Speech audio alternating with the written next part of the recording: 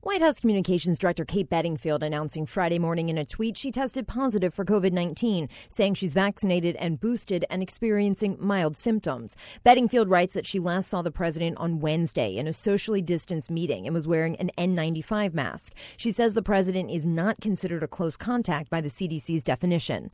Bedingfield is just the latest person in the president's circle who's tested positive for COVID-19. Vice President Harris tested positive for COVID Tuesday and has been working from home. Earlier this month, Washington saw several lawmakers and administration officials test positive following a black tie dinner. Karen Travers, ABC News, the White House.